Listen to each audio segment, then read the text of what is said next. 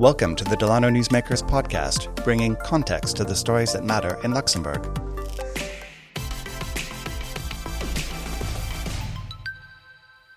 Hello everyone and welcome to another episode of Newsmakers. Today we're talking female representation in the media here in Luxembourg.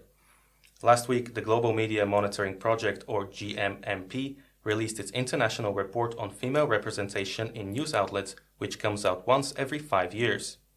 Luxembourg's participation in the project was led by the National Council of Women of Luxembourg and by CID Fran and Gender. Joining me today to talk about this is Claire Shadek from the CID. She works as a policy officer in the CID and kindly agreed to give us some insight on the report. So, without any further ado, Claire, welcome to the podcast. Hi, thank you for having me. You're welcome, and I think it will be good to start with giving our listeners a bit of an overview of the GMMP's findings. Generally speaking, the report considers that women are not represented enough and not represented adequately enough in the media in Luxembourg, and the number that we have is 24.9% was the rate of female representation in Luxembourg. So what does that tell us about media here in Luxembourg? It tells us that there is a massive lack of female representation in the media and that we have to find out why that is the case and that we have to do something about it. And the last report before this one was in 2015. Yes. And the report considers that there hasn't been a big increase. Not at all. Around 1% increase. Yes. In participation. So what can be done to bring it up? Mm-hmm. I mean, that is very, very frustrating that there has only been like a rise of 1%. And I mean, when you look at the last 10 years, there's only been like a rise of, I think it was 5.3%, something like that. So not a lot at all. I think we have to talk about it in order to change something about it. That's why I'm very happy that you contacted us to talk about it. I think we have to show why it is important that we have a more diverse representation. So why is it important that not only men are those who are represented in the media and not only men are the journalists? Because we have to have different perspectives. And when we have more female journalists, we are going to have different perspectives. And we also have to consider women as experts, for example, when we are talking to them, when we are interviewing them. In order to get their perspectives as well, and in order to show the society that there is more. And there's another statistic that I thought was interesting. It's that women are represented more in digital media. Yes. 31% compared to 20% in traditional media. Why is that? Do you have any explanation? I asked myself that too. I did not expect that. I think maybe... are there less hierarchies in the digital media? Like, is it easier to enter for someone like the digital media as it is like for the traditional media, like the press, the printed media? I don't know. Maybe that is the case. So you can easily access it, and that's why there are less barriers for me to access it. Maybe that's the reason why. Still, there is the other spectrum in radio and television where women were way less represented, with almost no radio presenters and news anchors, that's for reporters, and almost no TV anchors. So does that maybe have to do with online having a bit more of an indirect approach because you can't see the person who's writing? Maybe, yeah. Maybe that's the case. That could be one explanation, yes.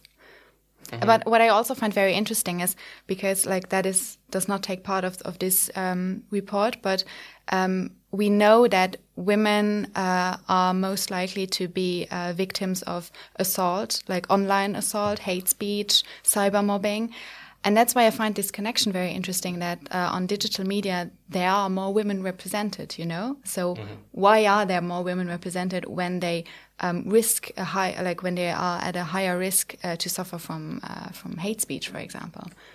Right. Yeah, so that's like this connection, you know? It's very interesting. Yeah, that is a strange disconnection. Maybe they receive more negative reactions because they're more present online. Could be. Could be. Another interesting part of the report was different topics where you see more women and topics where you see more men. For example, we saw more women in digital media, in particular, when talking about crime and violence, where women represented 83% of people that are mentioned in articles. What does that say to you? We tend to we like to represent women as victims, and we like to talk about women as victims. And that may be an explanation why all of a sudden when it comes to violence and crime, we like to portray women as victims and we like to talk about it very, very much.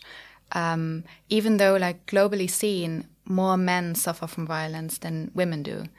Yeah, I think it is very important to talk about it, to talk that there is violence directly directed against women.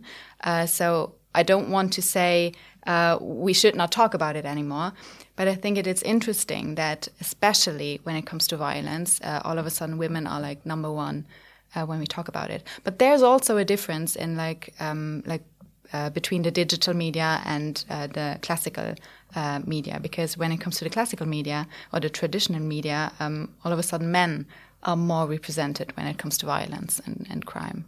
So there's also this discrepancy. Yeah. Right. And there's another thing that's connected to that is that during the COVID crisis, women were on the receiving end of a lot of negative effects of the COVID crisis, such as largely female personnel working in as nurses in hospitals, etc., while their representation in the COVID crisis has decreased.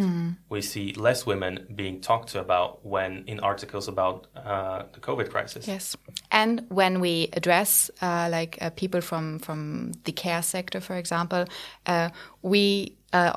journalists ask male experts to talk about it, even though the main group are women who are part of this group. But when it comes to who has the right to talk about it, who is qualified enough to talk about it, we tend to ask men. Yes, right. Even though there are a lot of women who could say something about it. Yeah. Yeah, of course, and as well in families where women are often asked to provide care to other family members, which has increased during the pandemic. Yes. There as well, we probably don't give as much representation as we should. Exactly. And this is probably linked, what you were talking about earlier, to the fact that more prestigious topics are often accorded to male characters, such as economy, politics, things that take a big part in the media spectrum here in Luxembourg. So do you think that's the reason? Because media tends to lean more on male representation when it comes to credibility. Yeah, I do think that. But also I find it very interesting, what do we consider to be prestigious? Why are politics more prestigious than, for example, topics related to society or topics related to care? Because, politics they earn a lot more money in politics than they do in care work. So very often we relate this level up of prestigiousness to how much money you earn. And yeah, a lot of women work in areas where they earn a lot less money. Yeah, that very well could be the reason for that. And another thing that I wanted to talk to you about is about journalist representation in the media. Because here as well, we see 36% of female reporters compared to 63.8% of male ones. So there's a slightly bigger representation of women here, but still not as equal as would be ideal, probably. Do you feel like this has progressed in recent years or not? No, not at all. I mean, there has been a 9% decline of female journalists in Luxembourg over the last 5 years. I think that's very shocking, to be honest. And also I asked myself why, and again, related to maybe the hate speech. Do female journalists receive a different reaction to their articles, to their reports, I don't know, than male journalists receive? And maybe women just say, I don't want to deal with that anymore. That could be a reason. I mean, I'm not sure. Yeah, of course, this is just data which shows us some kind of indications, right? Can you tell me a bit more about how the study was conducted? What did you look at? Well, we looked at like different media sources. Like you can see the different medias we looked at in the report listed, and then we looked how many female journalists spoke that day. Like how many reports were published that day by female journalists, also by male journalists, of course. And then we looked closely to the articles on which topics they were and who was interviewed for these articles and how many people took part in the article.